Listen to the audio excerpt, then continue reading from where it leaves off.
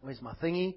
If you're a visitor, you've come to the second last talk in the book of Ephesians. We started this book in February, and we've been studying it slowly and carefully together.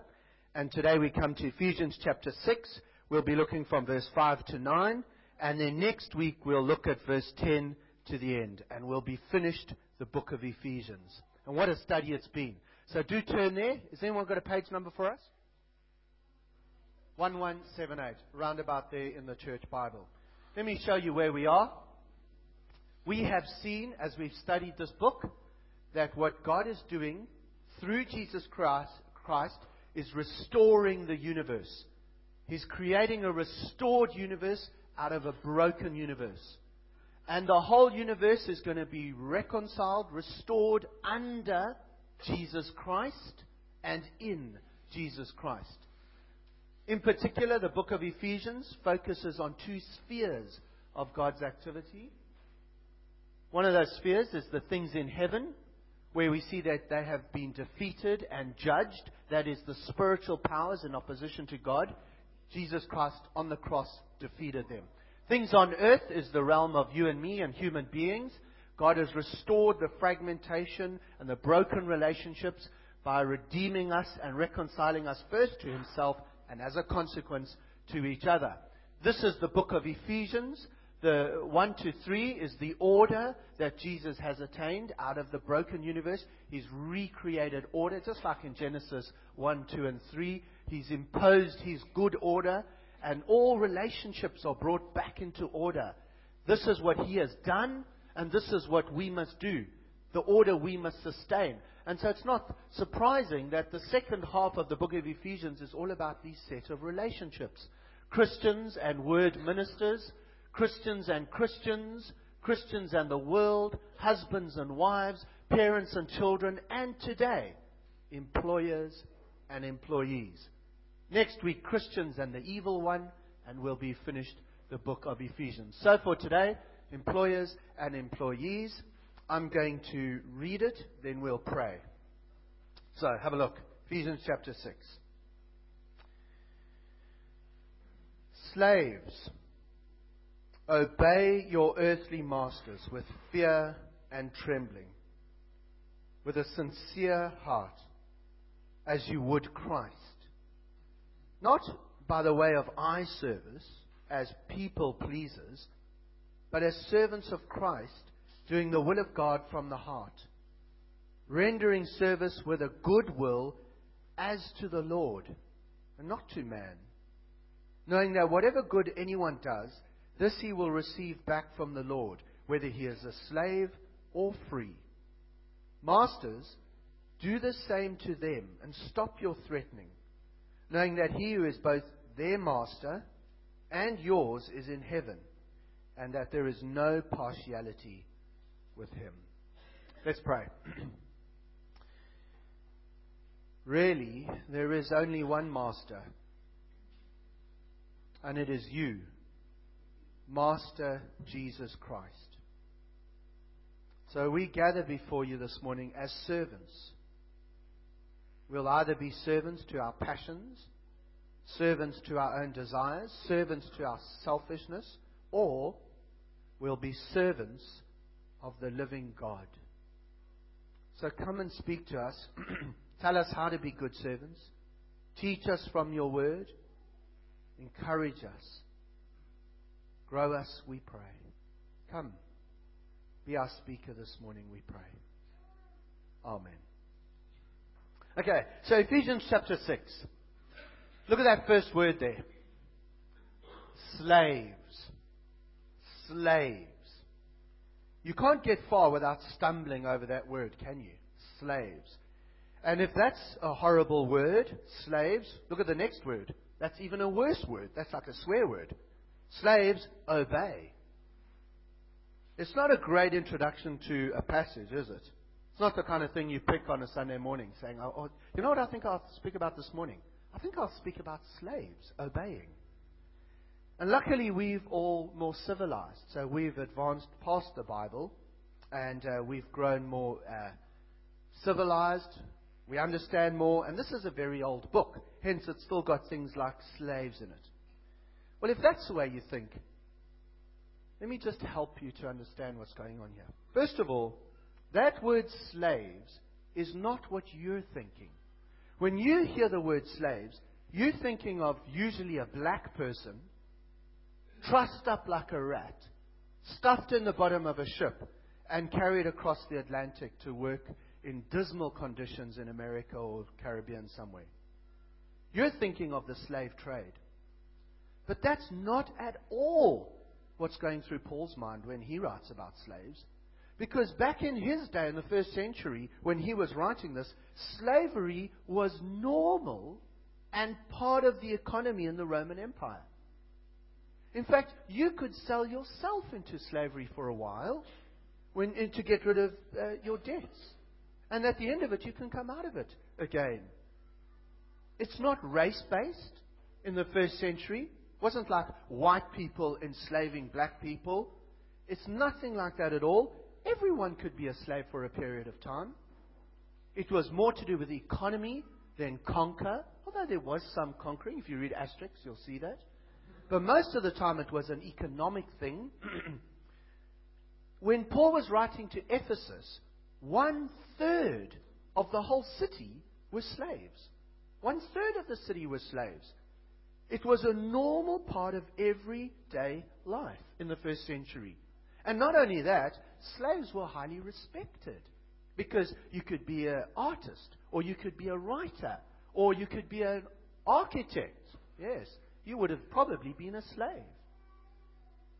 Which is why this morning we're talking about employers and employees. It's not me trying to soften the blow of the Bible. When Paul is talking about slaves and masters, he's pretty much talking about what we would call employers and employees. And that's why we're going to be looking at this morning. I may just say, by way of aside, it was due to the rise of Christianity in the Roman Empire that slavery dwindled. It was Christianity, and history will show this. It was Christianity that was at the forefront of abolishing the Atlantic slave trade in the 16th, 17th, 18th centuries. In fact, in 1 Timothy chapter 1, the Bible lists as a grievous sin to enslave people against their will. Most of the slavery in Paul's day was voluntary, not enslaving. So we're really talking about employers and employees. And I've only got 2 points this morning. Employees are servants of Christ who serve their employers with goodwill. You'll see this in the text. And employers are servants of Christ who treat their employees with goodwill. And this is what the text is telling us. Straight away, notice that they are equal. Please, notice that. Have a look at verse 6. Not by way of eye service, he's talking to the employees as people pleasers, but as servants of Christ. So employees are servants of Christ. But look at verse 9. Masters, do the same to them. Stop your threatening, knowing that he who is both their master is yours in heaven. And there's no partiality with him. No partiality with him. You don't fax your CV to heaven. God's not really interested in that. So here we see the biblical principle that people are equal but different. And that is a concept that our modern world just can't accept. But the truth is, the Bible teaches that people can be equal and yet different, have different roles. It's the same principle in chapter 5, verse 21. Look at 5, verse 21. All the way back, by the way, Paul is carrying on with this principle that we saw a while ago. He says in 5:21, submitting to one another out of reverence for Christ. That does not mean complete reciprocity in submission. What it means is that we submit to those to whom submission is due. Paul could not be saying, parents, submit to your children. He's not saying that. He's not saying, husbands, submit to your wives. That would be a contradiction. What he's saying is every single one in this room has to submit to somebody. Submit to those to whom it is due. And he spells it out. in verse 22, wives, you are to submit to your husbands. Children, he goes on in chapter 6, children, you are to submit to your parents. Earlier on in the book, he said to the people of God, you are to submit to the ministers of the word and the elders. And now we get in verse 5, slaves, submit to your earthly masters. Equal, but different roles. And so that's what we're going to do. We're going to look at these two things. Employees are servants of Christ who serve their employers with goodwill. So let's look at it. Verse 5. Slaves, obey your earthly masters with fear and trembling, with a sincere heart, as you would Christ. Employees, obey your employers. That is what the Bible says. You have to do what they say. That is the Christian response to an employer.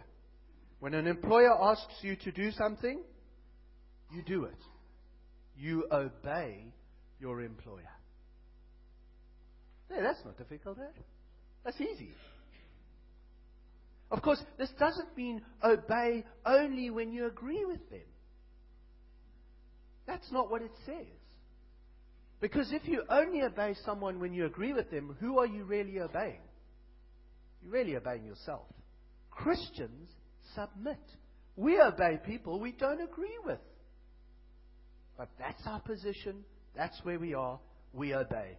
Slaves, obey your earthly masters. It's not hard. What's difficult is attitude. That's the hard part. Because actually, all of us have got this massive thing on our shoulders called a mortgage. So we've got no option. But Paul's not just addressing our obedience. He's addressing the heart. Look at what he says. Obey your earthly masters with fear and trembling, with a sincere heart.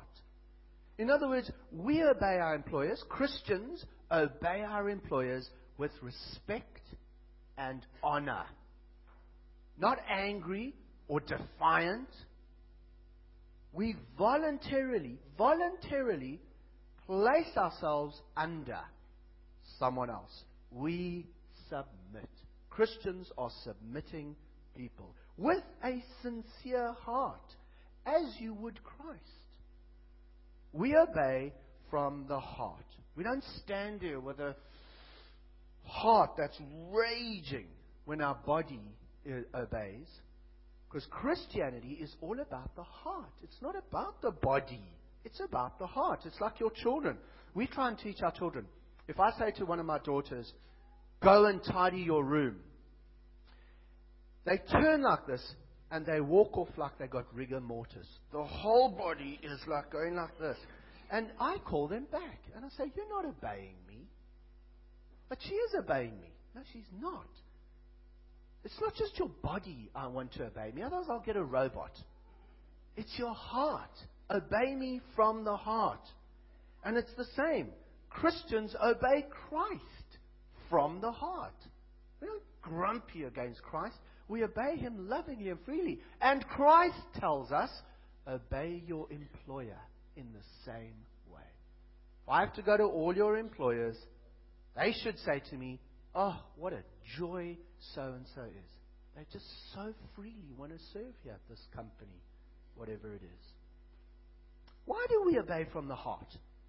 Why can't we just go on a Monday, sit down, go through our first coffee and count the minutes till tea break? Why do we obey from the heart? You know why? Because we don't care what people think. Look at what it says in verse 6. Not by the way of eye service as people pleasers, but as servants of Christ, doing the will of God from the heart. Did you understand that? To go to your work and obey your employer is to do the will of God. Isn't that amazing? How many people say to me, I wish I knew God's will for my life? Well, just go and obey your employer will be a good start. Or I'm looking up and suddenly seeing young people. or the teacher? Why? Why do we obey God from the heart? The answer is because we're not people pleasers. We don't care what they think. We care what God thinks. And God looks down and He looks on the heart.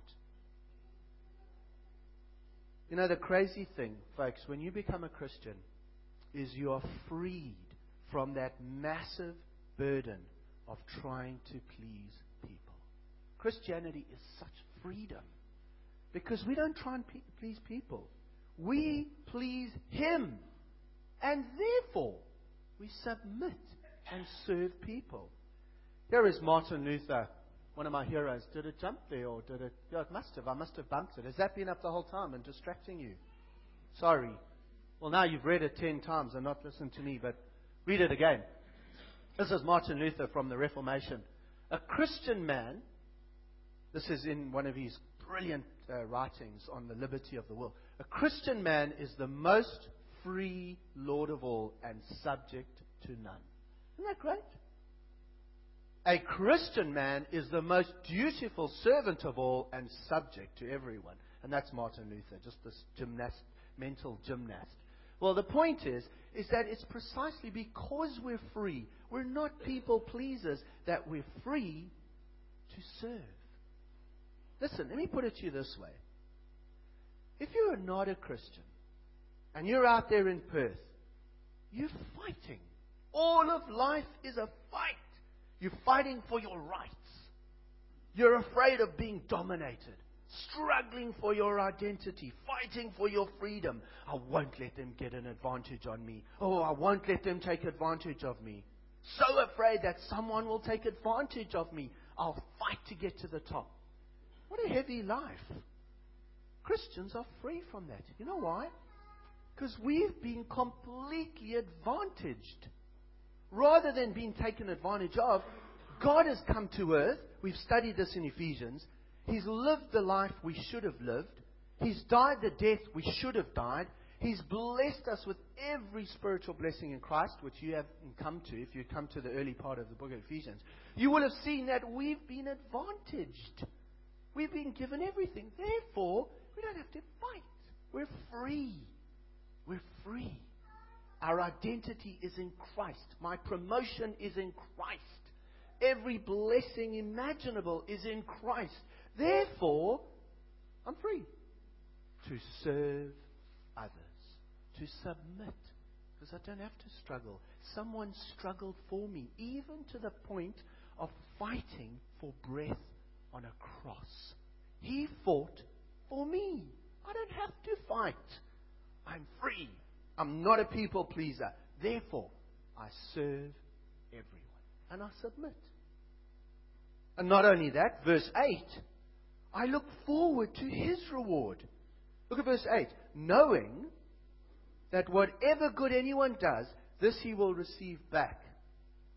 This he will receive back from the Lord, whether he is a slave or free. Whether you're a slave or free, the reward lies with God. Did you hear Brendan last night? Wasn't that scintillating? If you weren't there, we had Brendan up here. Ugly sight. But Brendan is one of our missionaries in South Africa at an AIDS orphanage. We got him up on Skype, and I interviewed him, and we passed a microphone around, and people could ask him questions. It was great. One of the questions I asked him is, how do I look at a little child dying of HIV, never had anything in the world, never will have anything in the world? How do I say to them, God loves you? I mean, I just feel awkward. It looks like God loves me. But it doesn't look like God loves you. And it was brilliant how Brendan said, brilliant I thought. He said, you have to keep your eye on eternity. Because the truth is that child is not alone terminally ill. All of us are terminally ill. Everyone here is dying. The difference between that child and a person in Perth is that child knows they're dying. You don't have to convince them. These folk think they're immortal. And so Brendan brilliantly said, and it's only the gospel of Jesus Christ that promises reward for eternity. And that's what Paul's saying here. Look at verse 8. Knowing that whatever good anyone does, this he will receive back from the Lord, whether he is slave or free. Our reward is from the Lord. We don't work for reward in this life. Listen, Christians don't work for money. If money is what you want, then money is what you'll get. And it better make you happy. But Christians are looking for something way better than money. Way better than money.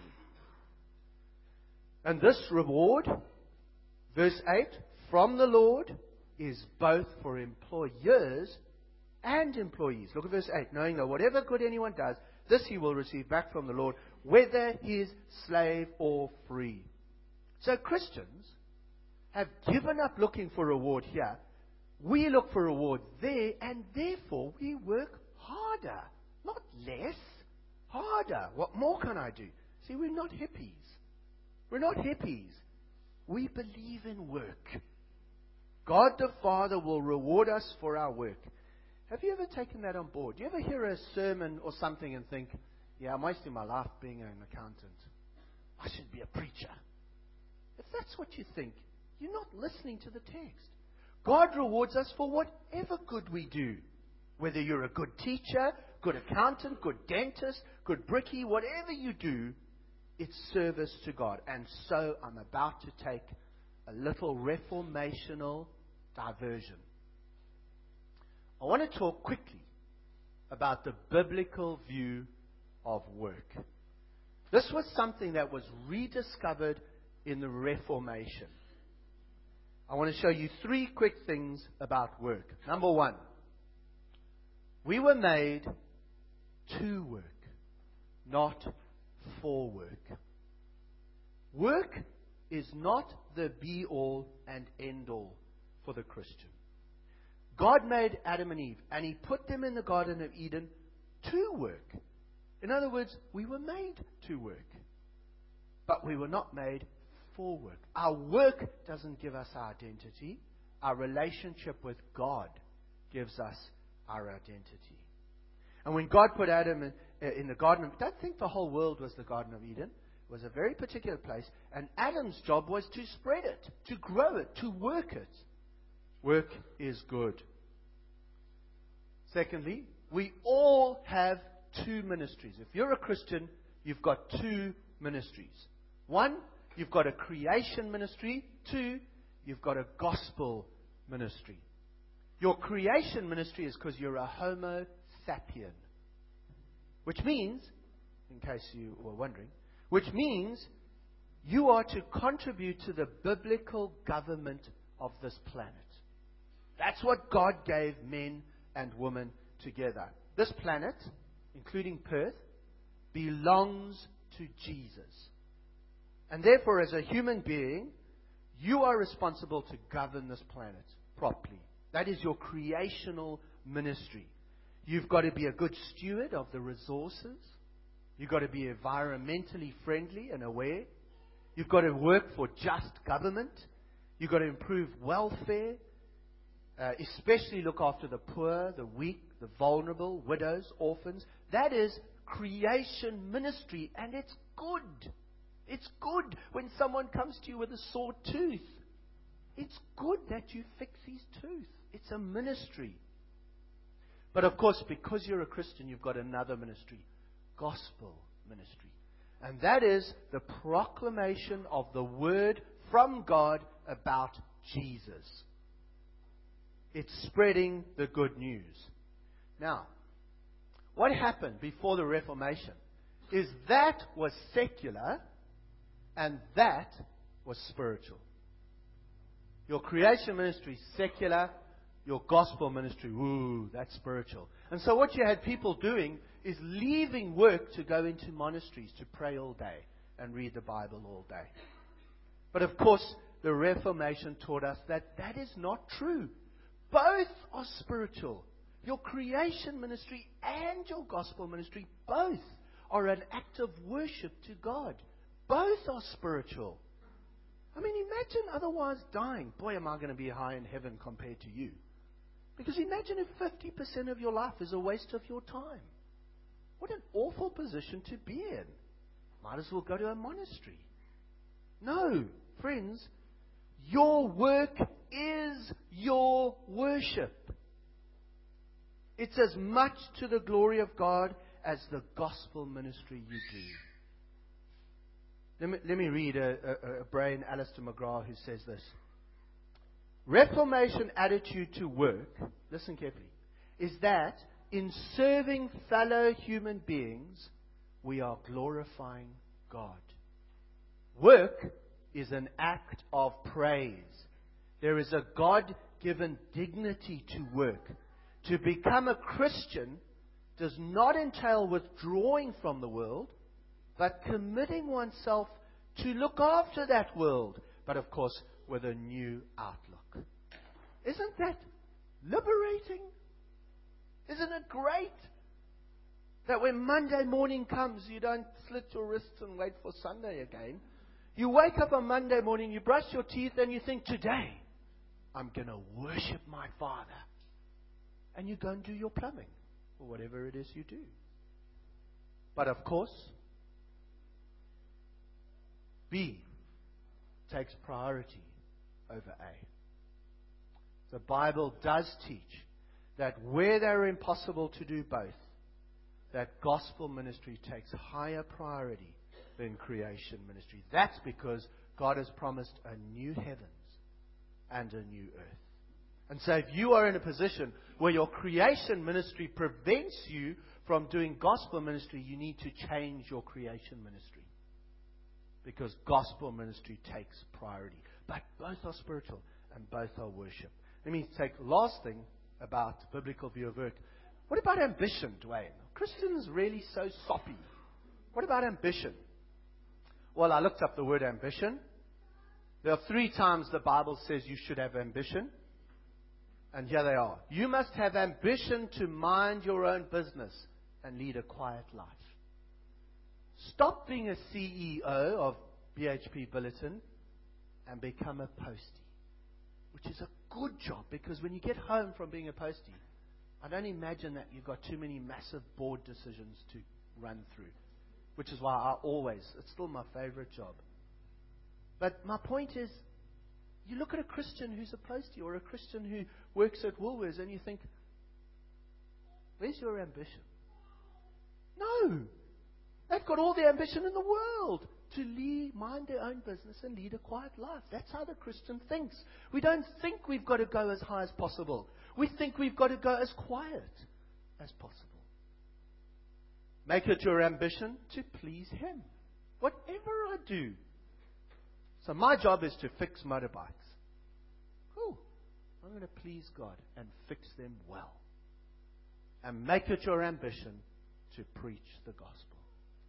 So what job must you do?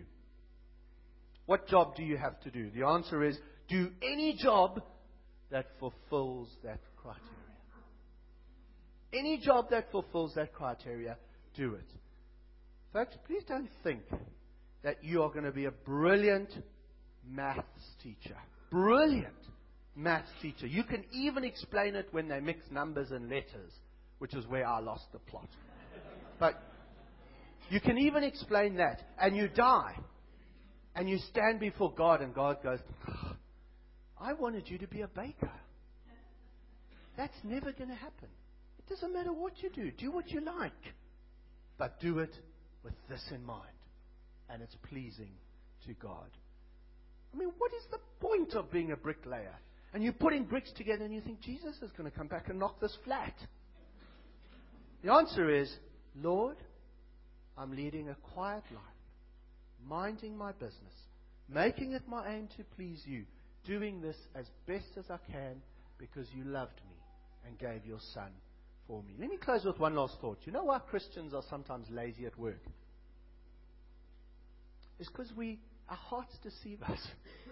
We think spiritual, Bible, Christianity, therefore I'll just do a soft job at work. We think we're spiritualizing, but actually our hearts are deceitful. It's because we're lazy. Watch the heart, it's deceitful. Christians are to work well. Never do a sloppy job, because it's our spiritual act of worship. Lastly, and very quickly, employees are servants of Christ who serve their employers with goodwill. let me say a quick word to employers.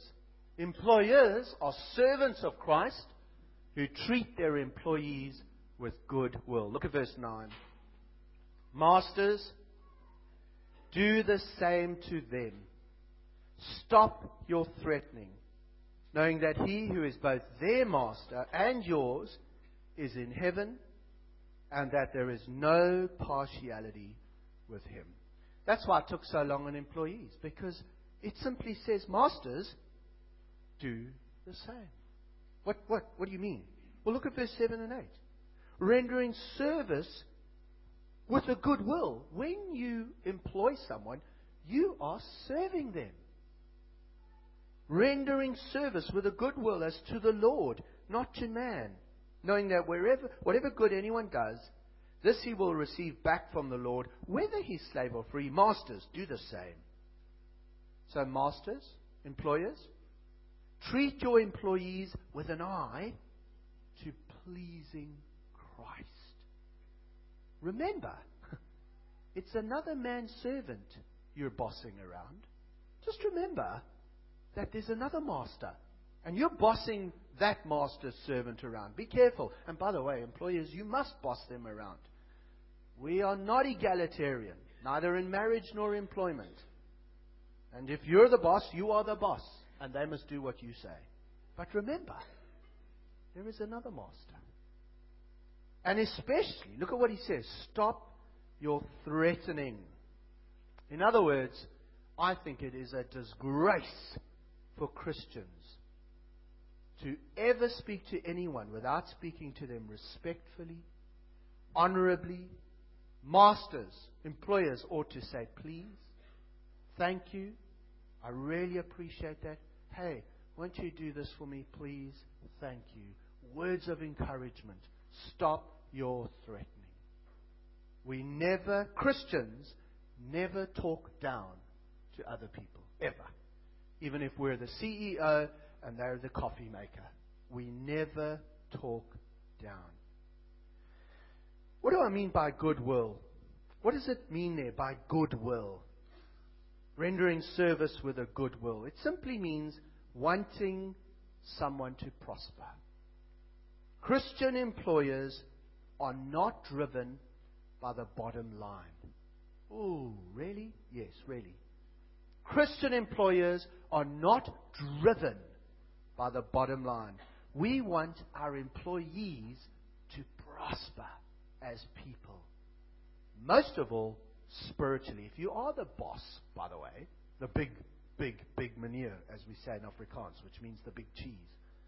If you are the boss, you should have a Bible study at your work, because you're the boss and no one can tell you what to do. Here's the point. Most of all, employers, Christian employers, pray for their employees. They want them to prosper in this world, but above all else, spiritually in the world to come. Employers seek the spiritual welfare of their employees. Employers don't encroach on family time. When you employ someone as a Christian employer, you keep an eye on their family. You send them home when it gets to midnight and they're still working in the office or whatever. We look for opportunities to bless them. We do what's good for them. Now, I want to close with the passage that Matt read to us. That's why I had it read to us. All of this, if you just heard me today, you would leave here thinking, well, I'm being taught how to be good. But I want to couch this whole conversation in the language of the gospel of Jesus Christ. Come with me to Mark chapter 10, and we'll close with this passage. Besides that, we've got communion coming up, so I think it'll be good to look at this again. Where is Paul getting this from? Why is he writing like this? And the answer comes, he got it from Jesus. Look with me at Mark 10, which Matt read to us, from verse 42. Christianity is a world turning upside down idea. Look at what Jesus says in Mark 10:42. Mark 10:42. Jesus called them to him and he said to them, You know that those who are considered rulers of the Gentiles lord it over them, and their great ones exercise authority over them. What he's saying is, you look at the world. The higher you go, the more bossy boots you become. The more your identity is derived from comparing yourself to others. Why am I good? Because I'm better than him. That's all it's about. It's about a competition. Jesus says we're not like that. We don't lord it over others. We don't exercise authority, and he means that in a derogatory way. Look what he says in verse 43. But it shall not be so among you, but whoever would be great among you must be your servant. That can't be right. That can't be right. But it is. The greatest person on church on a Sunday is the dear old lady making tea in the kitchen. It's topsy-turvy. Jesus turns everything we naturally think upside down. It shall not be so among you, but whoever would be great among you must be your servant. And whoever would be first among you must be slave of all. Talk about ambition. Here's why. Why, Jesus? Verse 45. For even the Son of Man came not to be served, but to serve, and to give his life as a ransom for many. There's the gospel. At the heart of it is the story of the Son of Man, which is a title meaning from Daniel 7, meaning the one who's got all authority and power in the whole universe. He came, which is Christianity. That's why our other church that meets here on a Sunday afternoon is called Down to Earth. Based on that. He came down to earth. The one who had all authority in the universe came. Not to be served. Astonishing. There wasn't a limo. He wasn't born on HBF healthcare. He was born in a stable. He came to serve and to give his life as a ransom for many. You first. Me second. He came to submit. Oh, unbelievable. Is this God? Yes, this is God. He came to submit. And submit to death on a cross. And if that message grips your heart and turns it upside down, you will live like this man. You will end up giving your life as a ransom for others. Me first, buddy. No. You first. You first. I live to serve because there was a God who served me. And that shapes our entire view of employers and employees. And that's what Ephesians 6 is all about. Let's have one or two. Matt, must we have one or two questions? He says yes. One or two questions. Comments? Then we'll sing and we'll go. No, you're going to pray first, eh? And then we'll sing. So let's have one or two questions. One or two comments. Dave Scholz.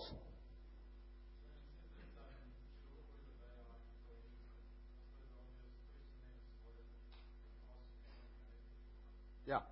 So the question is, it says we must always obey our employers.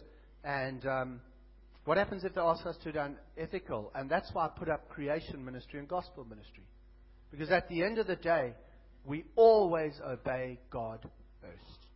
And if you're in a position where an employer asks you to do something unethical, which, by the way, I take it means against God's word, not man's word, God's word, at that point you cannot obey your employer. You cannot obey your employer. You must respectfully, honorably beg him or her to do something else instead. We've got a man here who was asked by his employer to run a party for the clients with skimpies, girls in virtually nothing. And what a dilemma that guy faced. But how brave he was, and if I get the story right, to go to his employer and say, I won't do that again. So, but hey, can I sweep? You know, I want to show you that I want to serve. Can I do something else instead? Please. I'll park the cars. but I'm not doing that. Yeah, it's quite right. Michelle. Thank you. Mostly.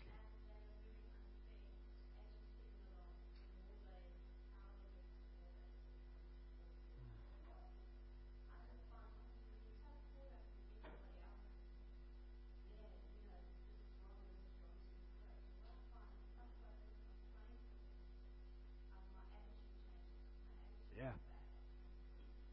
That's very helpful, Michelle. I hope you heard that. I won't repeat it, but that was excellent. Always remember, who did Jesus submit to? Sinners. He let them crucify him. There's no mandate for Christians only to submit to good people. We submit to bad people. This is what I never understand. We have these ideas that, as Islam advances militarily, Christians must rise up to it. No, we'll die for Muslims. Because that's what our God did. We don't fight. We submit. That's what we do. Because that's what our God did. But the reward is ultimate. We will be first. Let no one be mistaken. This is the way to reward. This is the way to win. Is to lay down your life for others. It's great ambition. Our problem is we're not ambitious enough. I think I better close it there. Matt's going to lead us in intercessory prayer. And then